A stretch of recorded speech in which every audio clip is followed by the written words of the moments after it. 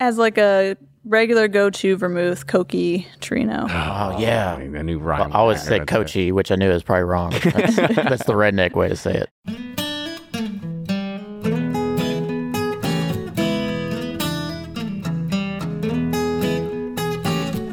This is episode 272 of Bourbon Pursuit, the podcast featuring news, reviews, and interviews with people making the bourbon whiskey industry happen. Before we start today's podcast talking about cocktails, here's your weekly bourbon news update. Fred Minnick, you know him as a part of this team, but he's also teaming up with Emerson Hart to bring a music and whiskey pairing like no other.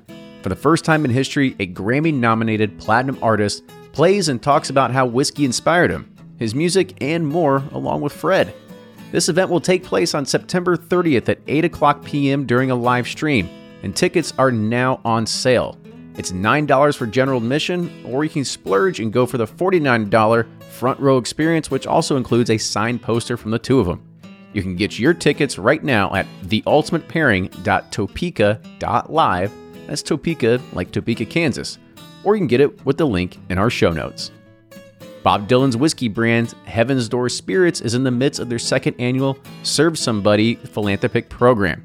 And from September 1st through October 31st of 2020, for every bottle sold, Heaven's Door will donate $1.50, which is the equivalent to at least 4 meals to a community in need. Jim Murray's Whiskey Bible, typically held in high regard every year, is undergoing major criticism and backlash from the community over his use of sexist and vulgar language when describing his whiskey reviews. And so far, Glenfiddich, the Whiskey Exchange, and the Scotch Whisky Association have denounced and pledged not to stock the book. And Beam Suntory itself expressed its extreme disappointment in Murray, even after its Alberta Premium Cask Strength Rye Whiskey was named its World Whiskey of the Year in the 2021 Whiskey Bible. Now moving on to bourbon release news. We're going to talk a little about us and what's going on with Pursuit Spirits. And Pursuit Series now has 4 different barrels that are available in 4 different markets. Specs in Texas just landed its second barrel, and this 11-year barrel has hints of vanilla ice cream topped with apricot and cinnamon crisps. Again, only available at major Specs locations across Texas in their major markets. And the state of Tennessee has received its first barrel. This, available at select retailers across the state, has been spotted in places such as Nashville and Chattanooga already. And this is episode 33, and it's going to get you geared up for October because the show notes read, remember those suckers from Halloween that were green apple mixed with caramel? Well, here it is. And now we also have 2 new barrels available on Sealbox for everyone who wants to have their bottles shipped directly to their home. Episode 31 is a 10-year-old Tennessee bourbon that has the flavor that I would compare it to Dr. Pepper. And episode 32 is our second to last high-aged barrel. This one is 15 and a half years old. And so if you've been a fan of our high-aged releases, you better stock up because we've only got 1 more barrel remaining after this. You can get more information about all of our releases at pursuitspirits.com. Old Forester is celebrating its 150-year history with a limited edition bourbon release that references Georgia's original process, which is composed of 3 batches, also being unfiltered, and each presented at individual batch strength. 150 barrels were chosen by master distiller Chris Morris and set aside for this limited release product. Now, as I mentioned, there are 3 batches. Batch 1 is 125.6 proof and comprised of 46 barrels, also known as, from Jackie Zykan, as the Fruit Bomb. Batch 2 is 126.4 proof, comprised of 48 barrels, known as Sweet and Spry, and Batch 3, 126.8 proof, comprised of 53 barrels, is called Green and Spice. These will be available nationally in limited quantities in October of 2020 for a suggested retail price of, 150th anniversary, it's $150. Per bottle, should I mention. Well, you asked for another episode talking about cocktails, and that's what you get. Back on episode 215, we talked to Molly Wellman and Bill Whitlow about cocktails for the right occasion. Now, on this episode, we talked to Nick Christensen, who runs the single barrel program over at Barrel Craft Spirits, but is also a nationally recognized bartender and cocktail competition champion. And she talks about the variety of cocktails that they're out there and how it's really about swapping out simple ingredients to really start creating a variety. From classic mint juleps and old fashions to even creating your own bitters. Now, don't forget to tell your friends about the podcast and make sure you subscribe, because if you're not subscribed, you may be missing our whiskey quickies that run on every single Tuesday. With that, enjoy today's episode. Now here's Fred Minnick with Above the Char. I'm Fred Minnick, and this is Above the Char. I hate to burst your bubble. I hate to be the guy that screams, "Get off my lawn." I hate to be the one that ruins it for you. But someone's gotta. I just wrote about this for Forbes, but folks, it is not National Bourbon Heritage Month. I know everybody likes to use the hashtag National Bourbon Heritage Month and talk about how great it is to be part of National Bourbon Heritage Month. The fact is, it was only National Bourbon Heritage Month. Now, notice my emphasis on national in September 2007. You see, then Senator Bunning from Kentucky actually pushed through a simple resolution that the entire Senate floor voted on with a yay, and it became official that September 2007 was National Bourbon Heritage Month. However, in order for it to be repeated, they would have to issue that again every year for the Senate to vote on it for a simple resolution. However, if it was a joint resolution or if it was another type of law, it would have to become law as the 1964 Declaration of Bourbon becoming a unique product the United States did. However, it is genuinely and truly and accurately and legally Kentucky Bourbon Heritage Month. You see, the Kentucky Distillers Association carts forth a proclamation every year to the governor's desk, and the governor of Kentucky signs it every single year, and it becomes official that September is legitimately Kentucky Bourbon Heritage Month. Now, for me, every day is National Bourbon Day, and every month is National Bourbon Month. So, while there should be a separation with what is official, because we're in the land of internet holidays like National Coffee Day and Potato Chip Day, I do think that we can and should celebrate every day as if it is National Bourbon Day. Hey, and that's going to do it for this week's Above the Char. If you have an idea for Above the Char, or if you want to throw stones at me for poo-pooing the National Bourbon Day party, that's fine. Hit me up on the socials. Just look for my name, Fred Minnick. Until next week, cheers. Ed Bly and Rising Tide Spirits are back again with a new release of Old Stubborn Bourbon. And this release of Old Stubborn is a premium hand marriage of 10, 11, and 12-year cask strength, barely filtered pot still bourbon. It comes in at a staggering 123.8 proof, and the flavoring grain for this one, which the last one was wheated, but this time it's now rye. Rich, sweet, and bold with a long finish that's sure to be another eye-opener. You can order online at Sealbox or thebourbonconcierge.com, and you can even purchase in person at Revival Vintage Spirits, and even now with very few select stores in Kentucky. You can get it now while you can, but be sure to do it because it's not going to last long. From their bar to yours, Chad and Sarah of the popular YouTube channel It's Bourbon Night bring you their favorite at-home old-fashioned mix with the new Elemental Elixirs Golden Hour Syrup. It's a custom-made syrup with notes of bold black tea, warm spices, and orange zest. All you need is your favorite whiskey and ice. No bitters needed. One bottle makes 16 drinks, so that's only $1 a cocktail before you add your own whiskey. They can also be enjoyed in other cocktails or spirits, mocktails, coffee, tea, and anything you can think of. It's crafted locally in Lexington, Kentucky, and you can get your bottle now at whiskeyambitions.com. And they're off for another Gift 270 2020 Unicorn Raffle. Your $20 ticket gives you not one, but two chances to win from our lineup of 20 Woodford Reserve treasures, including the grand prize, the rarest unicorn yet, the Woodford Reserve Kentucky Derby 150 Baccarat Edition. Only 150 bottles were made and is just like the one the Derby winning owner receives. Quit horsing around and get your $20 tickets now at give270.org. Charitable Gaming License ORG 0002703. Do you ever pour yourself a bourbon, swirl it around, and then start struggling to come up with tasting notes? And perhaps you're also looking for a good Father's Day gift idea. Well, you can now solve both with a kit from Knows Your Bourbon. And unlike other nosing kits on the market, Knows Your Bourbon kits feature real ingredients for the most authentic aromas. You can smell real Tahitian vanilla bean instead of some synthetic aroma that's just made from chemicals. So head on over to knowsyourbourbon.com and enter code BP10 for 10% off your order.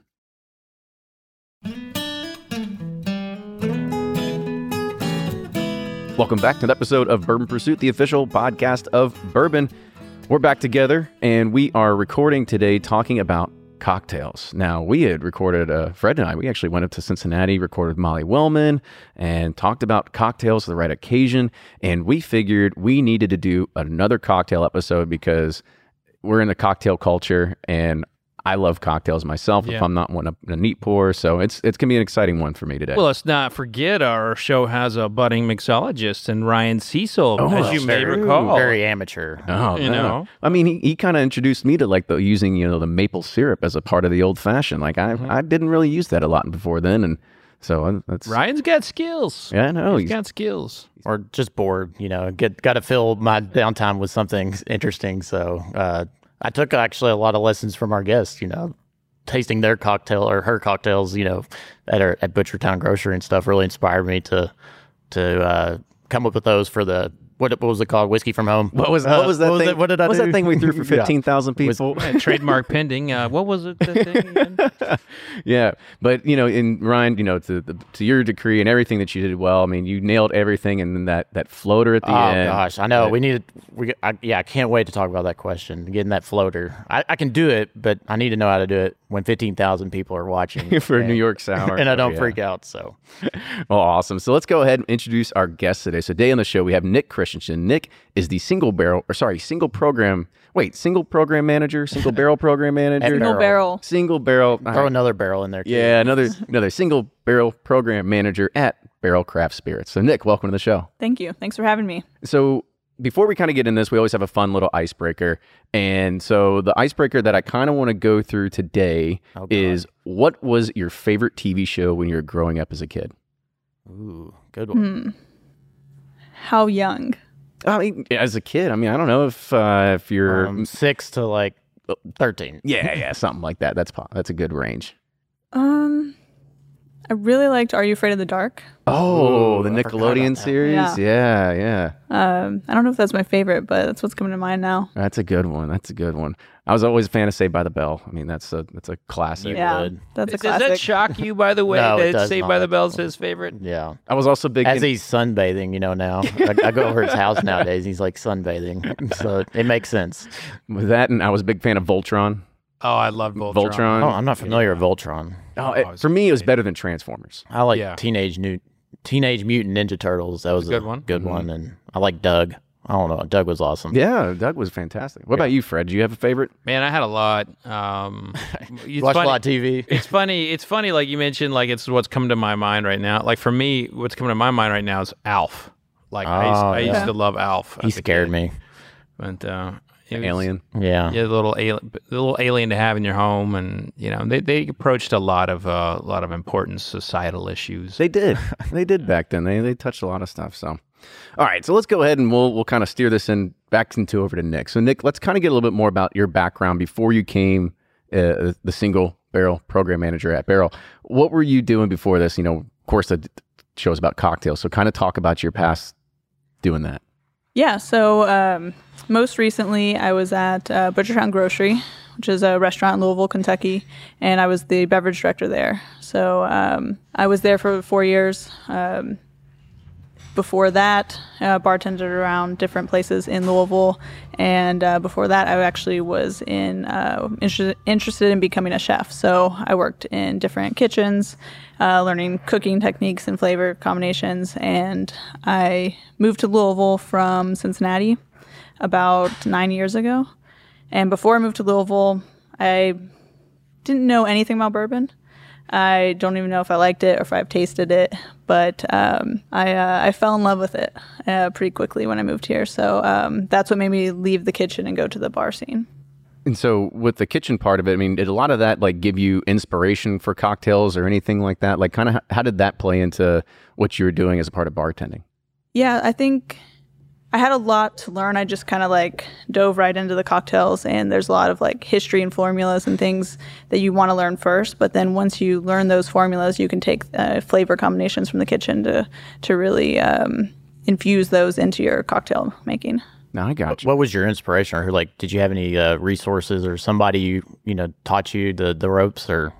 I read as much as I could, and I was actually lucky enough to run into Gary Groover. He was the mixologist for Southern Wine and Spirits at the time, and he taught me a lot. So I kind of, anytime he was doing an event or something, I'd come help out and volunteer and just kind of learn from him. And now he's a global mixologist for Marriott. So. Oh, wow. Gary's a really good friend of mine. Of course he is. Who isn't? Well, what's funny is like when I was running for Tasting Panel, I put him on the cover of Tasting Panel, and that was 2010, I think. And he's a judge at San Francisco World Spirits Competition with me, and he's one of the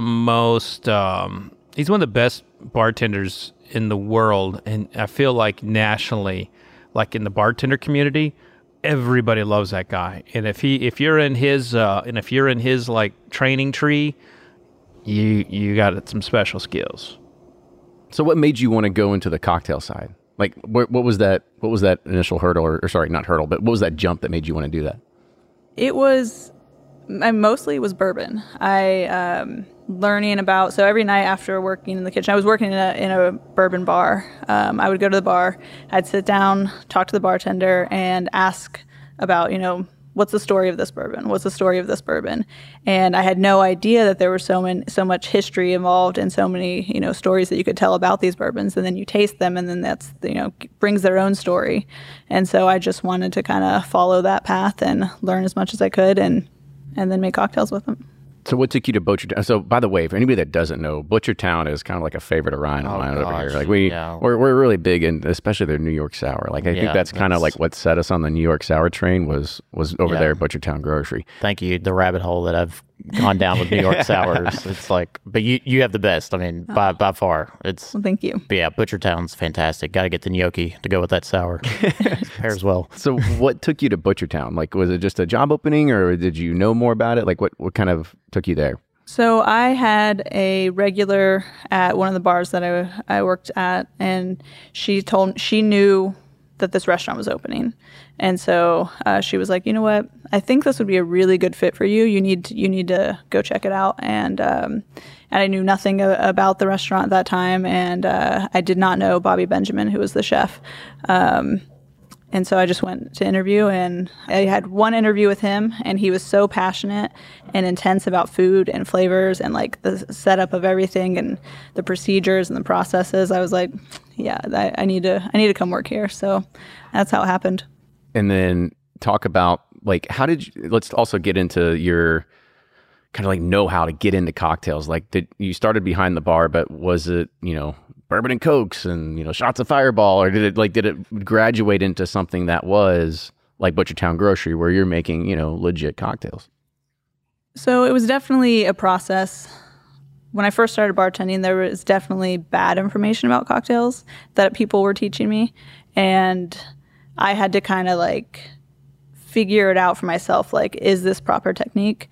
Or is this just something that, this bartender learned from this bartender that learned from this bartender, and it, they never went into the research and study. So give us an example. Like putting club soda in an old fashioned or muddling the fruit and stuff. Yeah, soda and old fashioned. Probably one of the worst ones for me personally was I was taught to shake a Manhattan. Oh, I've done that. It doesn't work out very well. Very cloudy. But that's just like how things were for a long time. So I think it's getting better in the cocktail scene. I think people are really, learning the true ways to make things. And so that's why I had to do my own research. But I was pretty much right into the cocktail scene immediately, trying to learn as much as possible. Talk about like what you do as a beverage director for a restaurant. Like what's all involved with that? It's a lot. So Butchertown Grocery in particular, it's two restaurants in one. So the first floor is, all about, the experience and the dining, a lot of wine heavy, but also cocktail heavy, but you want the food to shine. And then the upstairs was called Lola and is more of a cocktail bar. You really want the cocktails to shine. So on the first floor, it was, more classic cocktails. And then on the second floor was more of like original cocktails and something that, people aren't used to seeing. So, cocktail development, wine program, coffee program, beer, training, managing the floor, talking to guests, just long days, and you don't really stop.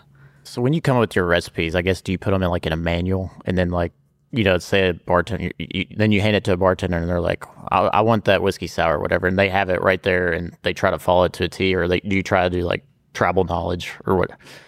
During training, yes. Under my bartenders, I wanted them to learn them. So it doesn't look great if you're bartending and you have to like look up a recipe of something that's on the menu. The index card. You're on your iPhone. Like, how do I make a brown derby? Liquor.com, looking up. Yeah, I mean, I guess that's a big question that I have for myself is like the memory and just like the recall that goes into remembering. I mean, how many thousands of cocktails are there, or even hundreds? I mean, there's a few staples, but I mean, like, how does, like, for yourself, like, did you train yourself to be able to memorize kind of stuff like that? Because I've got a terrible memory, so trying to memorize how to do tons of cocktails, I can barely remember how to do a gimlet sometimes, and that's just 3 ingredients. So kind of talk about it, even just like memory training. Yeah, it's definitely tough. I think flashcards are the best way. And for me, I'm like a visual person. So when you're learning, if you have the flashcards in front of you, you remember the specs, but then also you want to think about like the order that you're going to build it. So for bartending, you want to be fast and efficient with everything you're doing, and you want to you don't want to touch the same thing twice. So if you're making, 3 cocktails at once and they all have lemon juice in them, once you have the lemon juice in your hand, you want to pour it into all of them instead of putting it down. So I did a lot of like pretend making cocktails when I'm like memorizing them. Gosh. Yeah, I couldn't do it. Yeah. What about like, you said lemon juice, for instance, like, bitters, and, I see some bars, they have their own, we made our own bitters, or we make our own simple syrup or whatever. What's the difference, I guess, as a mixologist or whatever, between like something like a, Peychaud's or Angostura versus like something you make? How do you even make bitters? What? Well, that is a question. So, I don't know how you make bitters either. Yeah. So syrups are a different thing. Syrups are a lot easier to control, and most craft cocktail bars are going to make their own syrups. I think it can go either way on the bitters because they're harder to make and they're harder to be consistent. So, and am I cheating if I get the Dailies $2.99 simple syrup from the store just because I'm lazy? Yeah. I mean, it's simple syrup because it's very simple to make. Yeah. But you can buy it. I know, I'm lazy. I'm sorry. But bitters are essentially infusions into high proof spirit. So you could use like a mason jar and have, some base spirit that's like 160 proof, and botanicals, herbs, barks, things like that, and let it sit in there. And you want to leave it in a dark space. And I found it too difficult to make all the time and make it consistent because, it's not just me making it, it's this other bartender's going to make it and this other bartender's going to make it. So I mostly did not use house-made bitters.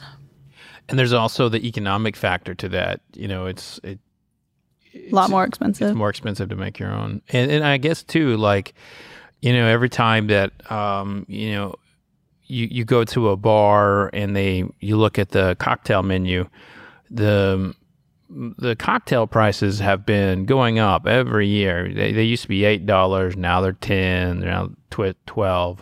Go to Vegas, you'll see a $25 cocktail, and you're like, oh, okay, I'll go to the aviary. It's like $40. Yeah, I mean, like 25 is a deal. Yeah. Which it was worth. It was really good. Talk about how you build a cocktail out from an economic perspective, and what all goes into that. Yeah, I think it depends on your bar program. For me, where I was at Butchertown Grocery, I had a little bit more luxury of being able to use more expensive ingredients and have a higher priced cocktail. Usually, like $22 was probably the most that I would have a cocktail for, but that comes down to we had a huge single barrel program, and we wanted to showcase certain single barrels in different cocktails. But if you're just looking at I want to do a cocktail between $12 and $15, you just break down the cost per ounce of everything that you're considering using. And sometimes you can come up with a cocktail and it's like, this, I would have to charge $18 for this. So then you can look at the ingredients and see, could I swap out this bourbon for this bourbon, use this, make my own syrup instead of using this to kind of get the cost down. What's typically the percent? Like, I know food cost is like roughly 15, 25% of the final price? Is it similar in the cocktail? Usually in like a craft cocktail bar, between 15 to 22% cost. And you'll have one cocktail where you make more money on, and then you'll have another cocktail where you make very little on. So but you it should present balance to Bobby, out. you're like, this one's going to be 25%. And then he's like, nope, keep working. Get it down. As long as the overall cost was fine, then it all balanced out. So, I mean, where's the room? Is it the room in there on like staple cocktails or like new things that you all kind of like make up? Like where's that room there? it just depends. So, as long as it's interesting and it tastes good, sometimes a classic cocktail can sell at a higher price, and we make less money on it, but it just sells so much that it works out. And then other times it's an original cocktail where there's more ingredients and the price goes up, and we sell it for less just because we want people to try it. If there are obscure ingredients and it costs too much, a lot of people will be afraid of it. Absolutely. So I kind of want to dive into some of these classics real quick. So I mean, is there a certain recipe that you like to follow when you're making just a traditional old fashioned? Yeah. So old fashioned is like the original classic cocktail. So in its like purest form, it's just spirit, sugar, bitters, and then lemon oil or orange oil or something. So I try to stick pretty true to that and let the whiskey speak for itself. So I like a high proof spirit, and I make a Demerara syrup that is a 2-to-1 ratio. Okay, go on. Start Demerara syrup. I'm already lost here. Type of sugar cane. Yeah, okay, is that what it is? I don't know these Actually, things. It's like sugar in the raw. So it's a richer sugar than white sugar. Okay. And 2-to-1 ratio is like 2 cups sugar to 1 cup water, so it's thicker as well. Just a bar spoon of syrup and 2 to 3 dashes of bitters, and usually Angostura is the safest way. Stir it, pour it over fresh ice, and then lemon and orange oil.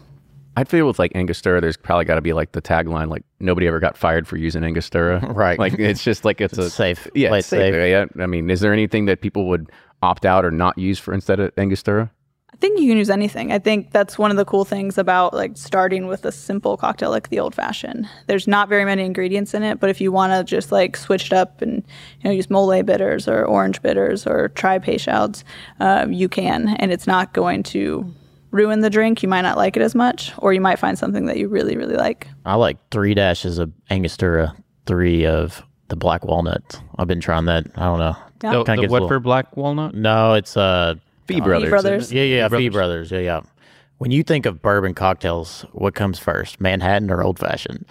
I go with the old fashioned first. All right.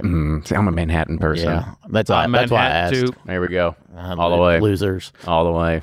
I'm a big fan of the Brown Derby, and we had dinner at your place, and you made me the best Brown Derby I've ever had.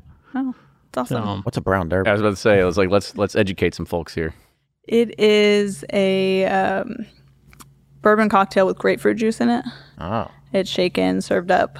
It's really refreshing, but it can be, the grapefruit juice can So be it's like kind a of salty bitter. dog, but with bourbon. I was about to say, I'm not a big fan of grapefruit juice, so I was like, It's honey. The honey, knocks the grapefruit juice down a little bit, and I'm telling you, it is just so good. I love it's a beautiful cocktail. But if you don't like grapefruit juice, then you probably don't like American style hops.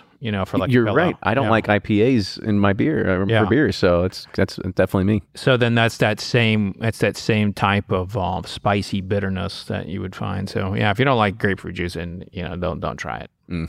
I like it. I'm going to try it tonight. I'm steal your note card over there.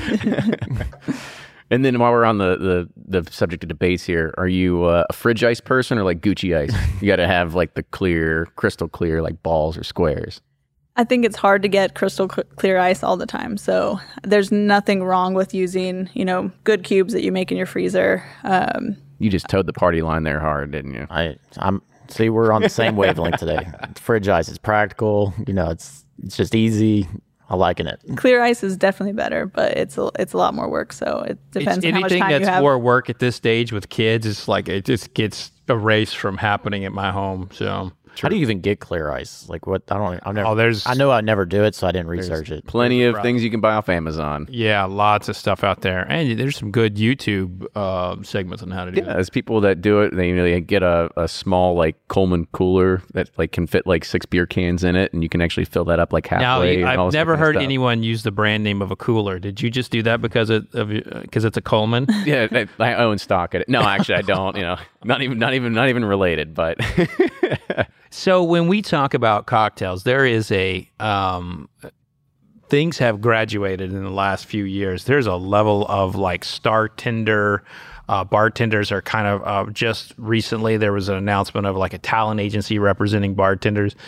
And it's become a little bit of a high-end, high echelon, like where bartenders are kind of looked at as like the new wave of celebrity chefs. What do you think about this like growing culture of bartending and mixology? I think it's great. I think it probably started from cocktail competitions. Brands wanting to support the bartenders that win those cocktail competitions and kind of, make a bigger deal about it. And then social media. So these, you can kind of promote yourself on your Instagram. I think it will help to have a better class of bartenders because, young bartenders going to have better information, but also see these people out there doing really cool things. Sometimes you get to travel the world for free because of brands like, come on, let's go to Spain and let's learn about sherry because you've done such a great job with our product. And it looks like it's fun, and it is fun. And so for younger bartenders, instead of just doing, beers and shots, they're like, okay, I need to really put time into this, learn the craft, and figure out how to make really good cocktails. do you ever enter any competitions yourself? Yeah, I used to do competitions. Didn't you win it's been a while. Didn't you win like a Four Roses one or something like that? Did I read something like that? It was so long got ago. too many medals. I Yeah, can't really remember. It's just the medals are just hanging on the I think side. I was a judge on one of those with at the Four Roses one. It was at like 2015, 16, something like that. Ring a bell? It's possible. Yeah, they all kind of run together after a Yeah. while.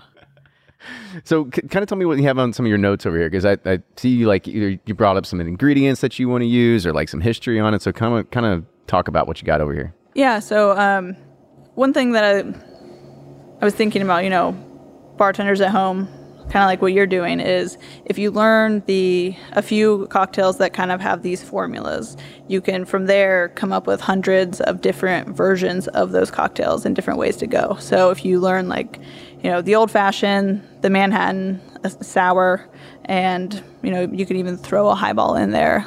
From those 4 cocktails, you could come up with hundreds of endless possibilities. Do you just swap out an ingredient here and there? What's the mentality there? So at first, to get comfortable, the old fashioned, you can change the syrup from a demerara syrup to a maple syrup or a honey syrup, or you could create an infused syrup.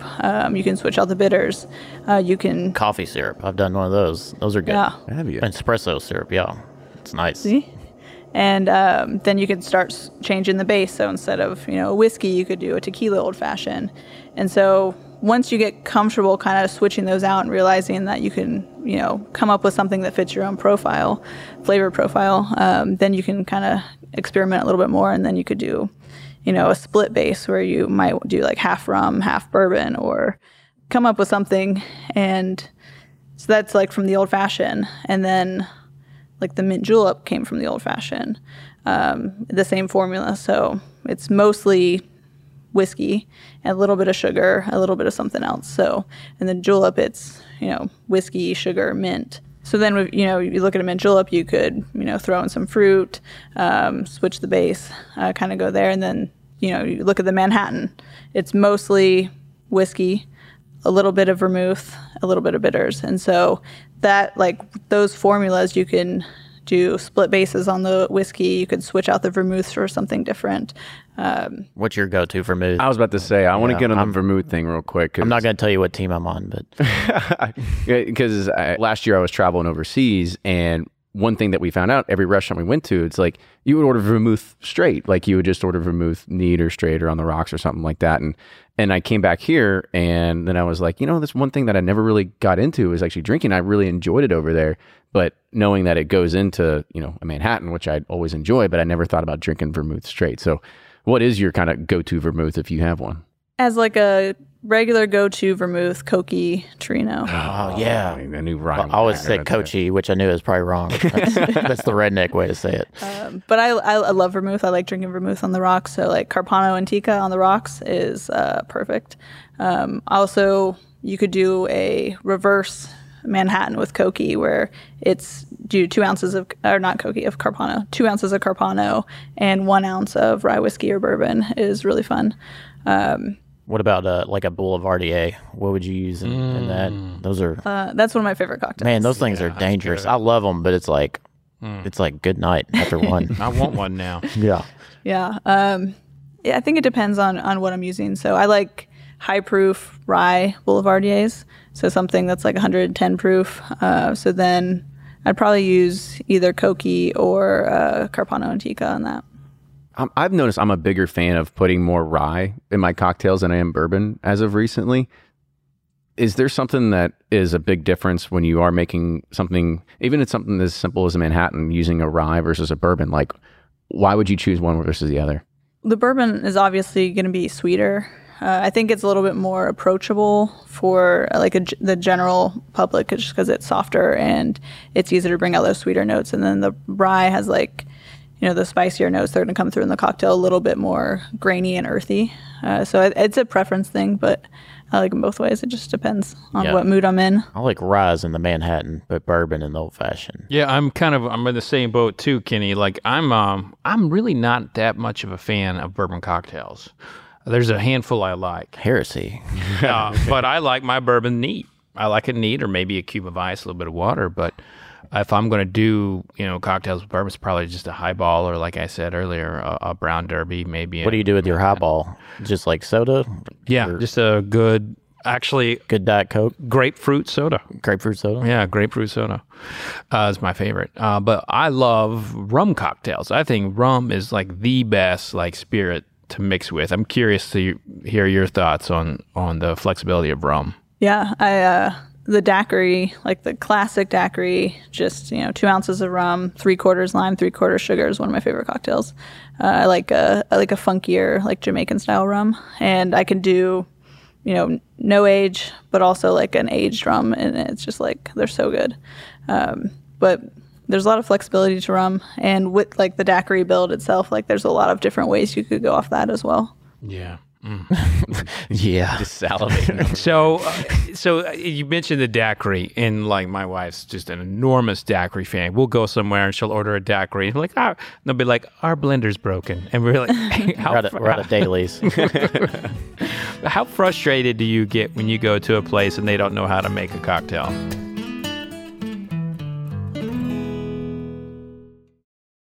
Shopify's already taken the cash register online, helping millions sell billions around the world. But did you know that Shopify can do the same thing at your retail store? Give your point of sale system a serious upgrade with Shopify. Shopify's point of sale is your command center for your retail store. From accepting payments to managing inventory, Shopify has everything you need to sell in person. And with Shopify, you get a powerhouse selling partner that effortlessly unites your in-person and online sales into one source of truth. Track every sale across your business in one place and know exactly what's in stock. Connect with customers in line and online. Shopify helps you drive store traffic with plug-and-play tools built for marketing campaigns, from TikTok to Instagram and beyond. And get hardware that fits your business. Take payments by smartphone. Transform your tablet into a point-of-sale system, or use Shopify's point-of-sale Go mobile device for a battle-tested solution. Plus, Shopify's award-winning 24/7 help is there to support your success every step of the way. Do retail right with Shopify. Sign up for a $1 per month trial period at shopify.com/bourbon, all lowercase, and go to shopify.com/bourbon to take your retail business to the next level today. Shopify.com/bourbon.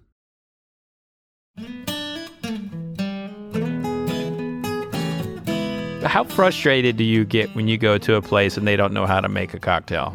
Personally, I don't get very frustrated. I I'm aware enough to know that some places just weren't really, trained in classic cocktails, and that has a lot to do with just the history of the cocktails in the United States.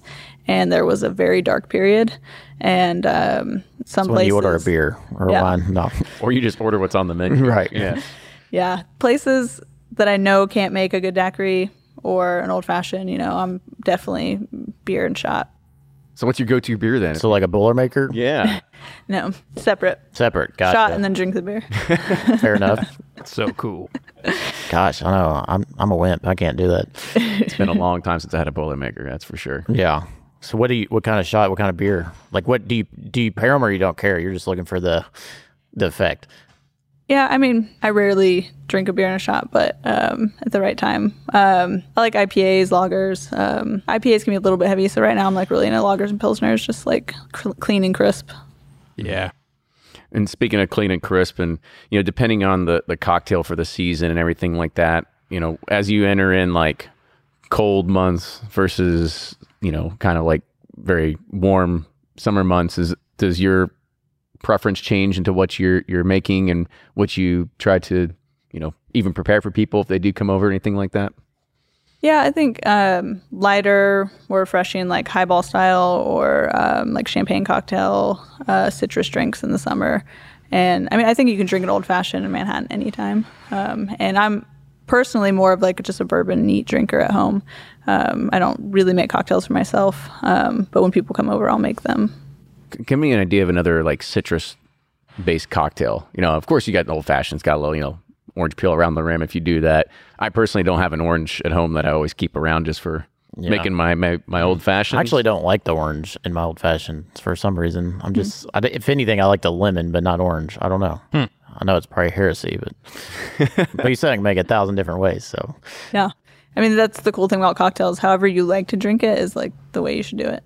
yeah. So give me an idea of another like kind of like citrus based cocktail that you could do for like a warmer time of the season. With bourbon? Sure. Why not? Well, the Or rum to appease Fred, one or the other. New York Sour is one of my favorite.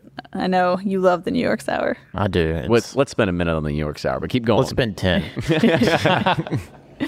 The Seelbach cocktail actually is pretty good too. Do you know that one? I do not. No. Educate us. So it's we found out it was kind of like a made up thing that the bartender made up. You might know more about this, Fred.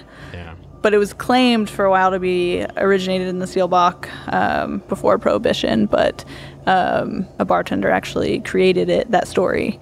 And but the cocktail actually is pretty good, and it's there's bourbon and orange liqueur, champagne, lemon, Peychaud's, and it's crisp and refreshing, kind of like it's like a highball with a little bit more flavor. What about oh, go ahead, Fred. I was going to say that cocktail is interesting because it's one of those that kind of shed some light on the fact that much like in whiskey, the origins of cocktails are largely bullshit stories, but it's just that's the culture of everything in spirits. Just Everybody loves a story. Yeah. But it is a really good cocktail. It is crisp and it is refreshing. Yeah, that's there's so many stories like that with like the origins of a cocktail. I mean, honestly, in the 40s they were talking about like it wasn't a rum and coke unless it was like a particular brand of rum and Bacardi and a particular Coca-Cola, and you couldn't do any other kind of cola with rum and coke. Dr. Thunder. Yeah, you couldn't do that stuff. So it's just funny how silly some of those backstories are, and then also how serious people take them, because the cocktail culture, there'll be celebrities who will make a cocktail on their Instagram or something, and people will just tear into them for making it wrong. Who's the Staniel Tucci? What's his name? I got I have no idea. He's in like the Mocking. You know what? He's an actor, but he got crucified for making a. I don't even remember what he made. I think it was a Negroni. This is a great story. And then I found $5. Back when sandwiches were a quarter. Anyway, okay. Here, so, I'll save you, Fred. Talk about like a bourbon slushy. I've yet to find like the perfect like slushy So recipe. Do you good. have a good one that you can steer me in the right direction? I never did the bourbon slushy. Oh man. So I think it all begins Yeah. with the machine. Mm-hmm. Honestly, I think I if you know. get like a high Not grade, a Ninja blender. Yeah, you got to get like a legit industrial kind of slushy machine. I think that's just really where it starts from. Now, Yeah. could you do a whiskey sour or a New York sour slushy? Huh? Maybe that's the ticket for it. Frothy, icy. Yeah. yeah. Well, I don't know. I guess that's a good Segue in. I wanted to hit the New York sour. Yeah, me thing too. then, because the one thing about it with the New York sour is that there is an egg white involved, right? And I think it's really funny to kind of see like you almost have like a polarizing effect on people. Like myself, of course, Ryan, my wife, we all love having something with an egg white because it has this frothy, it has this kind of texture to it. And then you have some people who are like, a raw egg? Like, oh my God, I never do that. So kind of talk about like just using a raw egg in some of these ingredients. Like, what's that like? So you have to definitely be careful and clean. I would not recommend ordering a New York sour at every bar. Just read the bar and know, okay, yeah, I can probably order one from this bar. Because you can make the cocktail without it. But it adds just like this like creamy silkiness to it. And then you get that like really cool float where it's just like white, red, and then the rest of the cocktail. Where did you get the inspiration for your version of the New York sour?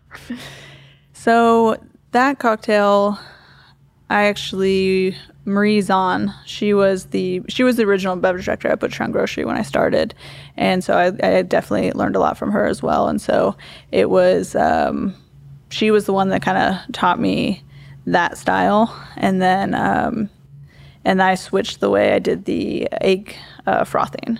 So there's different. That's another thing is like how do you froth the egg? Oh, yeah. how Dry do you shake versus it? wet or Yeah. whatever. Yeah. So Let's get into this. So there's, dry shake, reverse dry shake, and then what I call the 2-cube method. So dry shake is you shake with ice, and then you strain out the ice, and then do a dry shake, and then pour it into the glass. The reverse dry is you dry shake first, and then you add ice, do a shake, strain into the glass. The 2-cube method is if you have good like 1.5 inch cubes, you can put 2 cubes in the shaker tin and you just shake it until the ice melts. And that's the method that I prefer if you have good ice for it. I always thought dry shake was just like no ice. You just shake it in there and then put over ice. So I was totally wrong. Yeah, you want the ice while it's agitating because it's gonna like cool it down. If you just do the dry shake and pour over ice, it's gonna be like warm and. Do you add spirit too, or is it just like the lemon juice and Yeah. egg white? Yeah. I put Let's go through the entire process here of a New York Yeah. sour. Like, tell us what we've been doing wrong. Yes. Break it down. Take us to school. So you have your 2 shaker tins. In the smaller side, build the cocktail. So whiskey, lemon juice, simple syrup. And then on the big side, that's where you're going to want to put the egg yolk, or not yolk, the egg white. That way, if you mess up, you put a shell in there, you accidentally drop the whole egg in there, it's not in the cocktail itself. So you do that. If you were going to dry shake at that point, you would just seal it. You kind of want to go straight down on it because the ice helps keep the shaker tin together. So if there's no ice in it, it's going to want to separate. So you want to go like straight down instead of at an angle. And then you do a dry shake. Then you would add ice, do another shake, and strain it into fresh ice. It's a lot of shaking. Yeah. I've never What's shaken. that shake, secret? Yeah. I always have sometimes when you have the ice in there and it's cold, and they get stuck, and I'm like, bang, and I'm like, damn it, get out of there. It's like, how do you prevent that, or can you? That your hands are almost like frostbite. Right. Oh, by I the time know. You're done. Those damn shakers Yeah. get so cold like so fast. By the way, you don't know you did this, but you just won a long-standing argument from my wife on how to do a dry shake at home. So, really? Just another don't- argument. we Just don't another do argument that. I've lost with my marriage. But Do you leave the spirit out? I always left the spirit out. Yeah, that's how I was taught. I was taught how to shake, and then with the egg white and the juice, and then add the spirit and the thing. My froth was always really good, so I thought I was doing it right. Yeah, I mean, there's different ways to do it. So, So I didn't if lose it the tastes good, argument. yeah. Everything's open to interpretation. Yep. But no, your method definitely sounds more like it better. It just brings all the flavors together. As far as the shaker tin, so you know how there's like kind of a curve in it? Mm-hmm.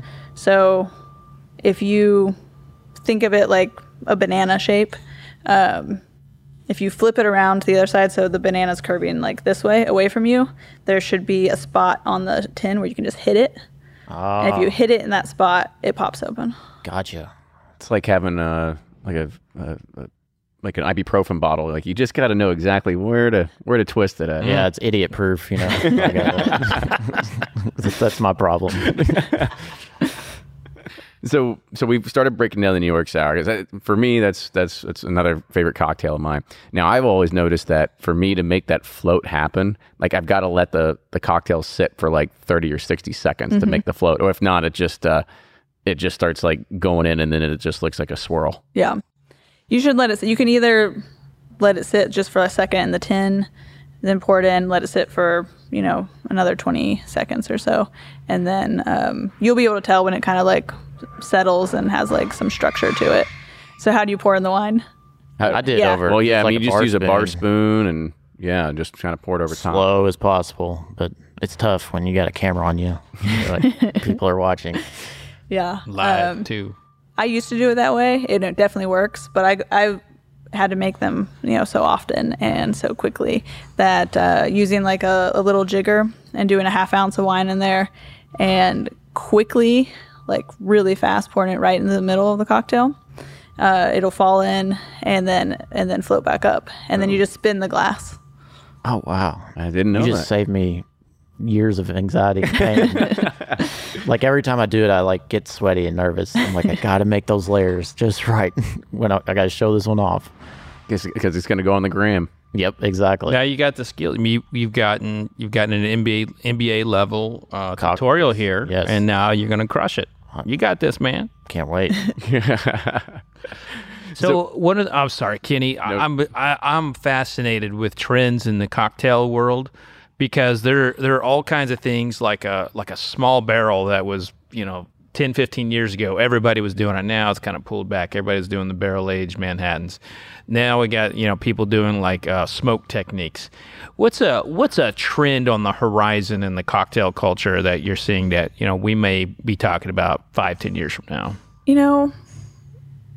I actually don't know if I have a good answer for that of like what's to come. I think with all of those trends, they kind of like come in and out. So the smoking thing, like a smoked cocktail where you put it over the glass or put the glass over the smoke.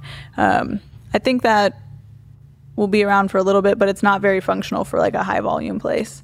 So I think one thing that we'll probably continue to see is like cocktails that are good and thoughtfully crafted that are just fast, because not everybody wants to wait 15 minutes for a cocktail, but then also using ingredients that are sustainable. So that's a big thing that I've noticed lately is, using every ingredient. If you're going to be juicing, take the peels and, dehydrating them and using them, or just kind of the same way in the kitchen where you have some meat and you want to use every aspect of it.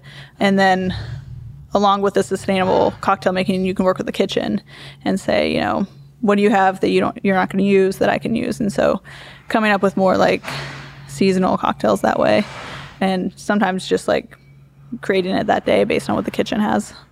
Very cool. Speaking of seasonal cocktails, do you have one during Christmas that you enjoy? Do you like eggnog? I'm not a fan of it. I love eggnog. I hate it. Yeah, I'm not a fan of eggnog. I do like a flip every once in a while. So a flip is a cocktail that you put the whole egg in and you shake it similar to the egg white, but you have to shake it a lot harder and a lot longer. But it's a winter cocktail that's been around forever. It's similar to eggnog in like the taste and the viscosity. But what else goes in it though? Can do all kinds of things. Look at you, just like, I don't know, what are you feeling that day? A little bitters, a little bourbon, a little rye, a little rum. I used to do a flip every season, and it was Spanish brandy was the base. Good. Yeah, it sounds so good. I don't know. I'm drawing a blank on the rest of it, but it was That's like there were all right. like 4 ingredients plus the egg, and then like fresh nutmeg on top. Yeah, my grandmother made her own eggnog, or they call it float. I don't know why they call it float. Maybe it's flip. Maybe they meant to call it flip. I don't know. But it was like tons of eggs, tons of sugar, and like tons of heavy cream, and then you just dumped in like a whole fifth of bourbon in there, and it was like a milkshake almost. Yeah. It was really good. Sounds like heaven. It is. Yeah. Sounds pretty good. Yeah. So- So it's like you got to do 50 push-ups afterwards to justify it, but it's really good. Push-ups or sit-ups? Either one. Either one. Anything to get the gut moving, because that thing is heavy. So as we kind of start wrapping this up a little bit, I kind of want to just kind of give a little idea about an insight about what you do nowadays, as the single barrel program manager at Barrel. Like, talk about exactly what it is you do on a day-to-day basis in regards of like fielding answers and questions and knowing inventory and all that sort of stuff. Yeah, so this is, kind of my dream job. Tasting whiskey all day, pulling samples from barrels, working on blends. It's fun. It's a lot of work, a lot to keep track of. But so we have single barrels. We also have private releases, and I know you've heard about those. But they're private release whiskey, and we have private release rum. And they are essentially micro blends that we create in the barrel and then do have a finish on them, a special finish. So they're sold like single barrels, but we have to create each barrel. So, sometimes I'm pulling samples, tasting barrels straight to see if they should be single barrels or not, proofing them, naming them, writing spreadsheets all day. And then other days, we're out here, Trip and I, and, blending into the barrel one by one with a plan of, how long we're going to age these. Then we have to taste them all the time. So it's like, we might think it's going to be like 2 months, but then we taste it at 2 months and it's like, okay, we need to go another week or another 2 weeks. So it's just a lot of tasting and sensory. And then on the other side, a lot of emails and coordination. We have, a sales team around the country. We have 4 people that we send samples to, and they, they'll go to accounts. And then I also deal directly with accounts, sending samples out and stuff. Things have changed a little bit because of just not going straight to accounts these days, but we'll see when that can Whose come back. idea was it to do that private blend? I mean, that was really cool. We did one, and gosh, we were blown away by all of them. But they were so unique. It was really good. Yeah, it started as a rum project, and so it was a blend of Barbados, Jamaican rum, all different percentages with finishes, and it sold really well. People were really into it, and that started before I started. But on my first day, I went through a trip and tasted through about 30 barrels, and every time I tasted one, I was like, oh man, I've never tasted rum like this. It's so good. This is my favorite. And then I'd keep tasting and be like, oh, shoot, This is my favorite. And that kept going on. I was like, okay, they're just all good. So it started with the rum, and then I'm not sure whose idea it was when we first came with the idea to do the whiskey, but it came up and we started, and we did 24 barrels, and they sold so fast that we had to immediately do another 48 just because, certain accounts that buy a lot of barrels from us were like, I can't believe you didn't show me this. And it's like, well, we wanted to, we just didn't have any. Yeah, so we're making more. I've observed you when you're doing a tasting. You're just so talented. You a lot of barrel picking programs or blending programs, they kind of get boring and stuck in I want to say marketing speak, and we see that a lot with distilleries, and that seems to be void here. You never really hear any kind of marketing messaging coming out of Barrel or you when you're doing it, and it's really refreshing. Sit down and watch this video about our founders. Yeah, Right. Yeah. Well, thank you. Yeah. Try to let the whiskey speak for itself. I mean, if it's good, I shouldn't have to say too much. My biggest thing when I'm at least guiding a selection is I try to keep things blind. So you have as little information as possible so you can really just like focus on the product. Did you have any experience blending before coming here, or and who kind of showed you the ropes on that aspect? Not official experience. I would blend some whiskeys together just for myself, just to kind of see how they would work. And then, I mean, obviously, just like cocktails is like, I did a lot of like mixed bases where you're blending base spirits together for different flavors. So I've learned a lot from Trip and Joe, and they've mastered it. They're really good at it. So it's like just being able to watch them and taste with them. I'm like, I learn a lot every time. Is there anything about like, I guess, your approach or palate that's like different from theirs, where it kind of helps, elevate, the brand, not the brand, but the things going into the bottle? Like, what's your perspective on blending that they might not see or do? Or Great question. Throw Trip and Joe under the bus. Exactly. This is the opportunity. As far as tasting goes, I think the three of us all bring different viewpoints. Joe, when he tastes something, he knows like within 5 seconds if he likes it or not. And then Trip, he's kind of the same way, but he'll take like maybe a little bit longer. And then I kind of go back for like 3 sips and really try to like understand it. Sounds familiar. yeah. That's like Kenny, we're the whiskey quickies, and then so you're more like a Fred, and Joe and Trip are the whiskey quickies. Mm-hmm. You guys go right away. Right away. Yeah, within probably Typically. 60 seconds. Yeah. Yeah. We're gonna know what we don't. We know what we want. Well, we think we know what we want. We think yeah. we do. When you're thorough, though, you're thorough. Yeah. That's all there is to it. Yeah. Take time. Yeah.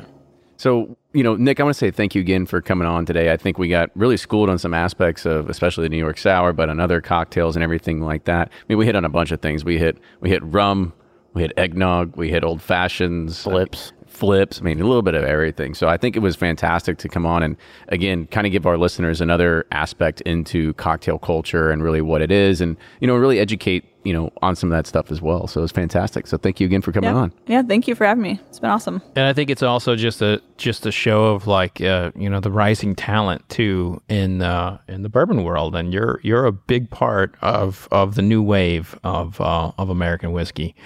And Thank you. I'm excited to see where your career goes, because wherever you go, good whiskey seems to follow. Amen. Thank you.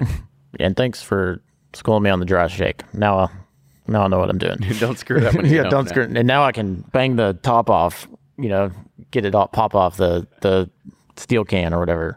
You should also try The shaker. Dovetail in a New York Sour. Oh, Ooh. that would be a match made in heaven. I love the Dovetail. That's a good suggestion. There we go. So make sure you check out Barrel Dovetail, but also make sure you check out Bourbon Pursuit, wherever you get your podcast. We're on Facebook. We're on Instagram. We're on Twitter. We're on everywhere, every social media aspect. We're also on every podcast outlet. And if you like to, please do leave us a review, because it helps other people find the podcast as well. So, Nick, I want to say thank you again for coming on the show today, and we'll see everybody next week.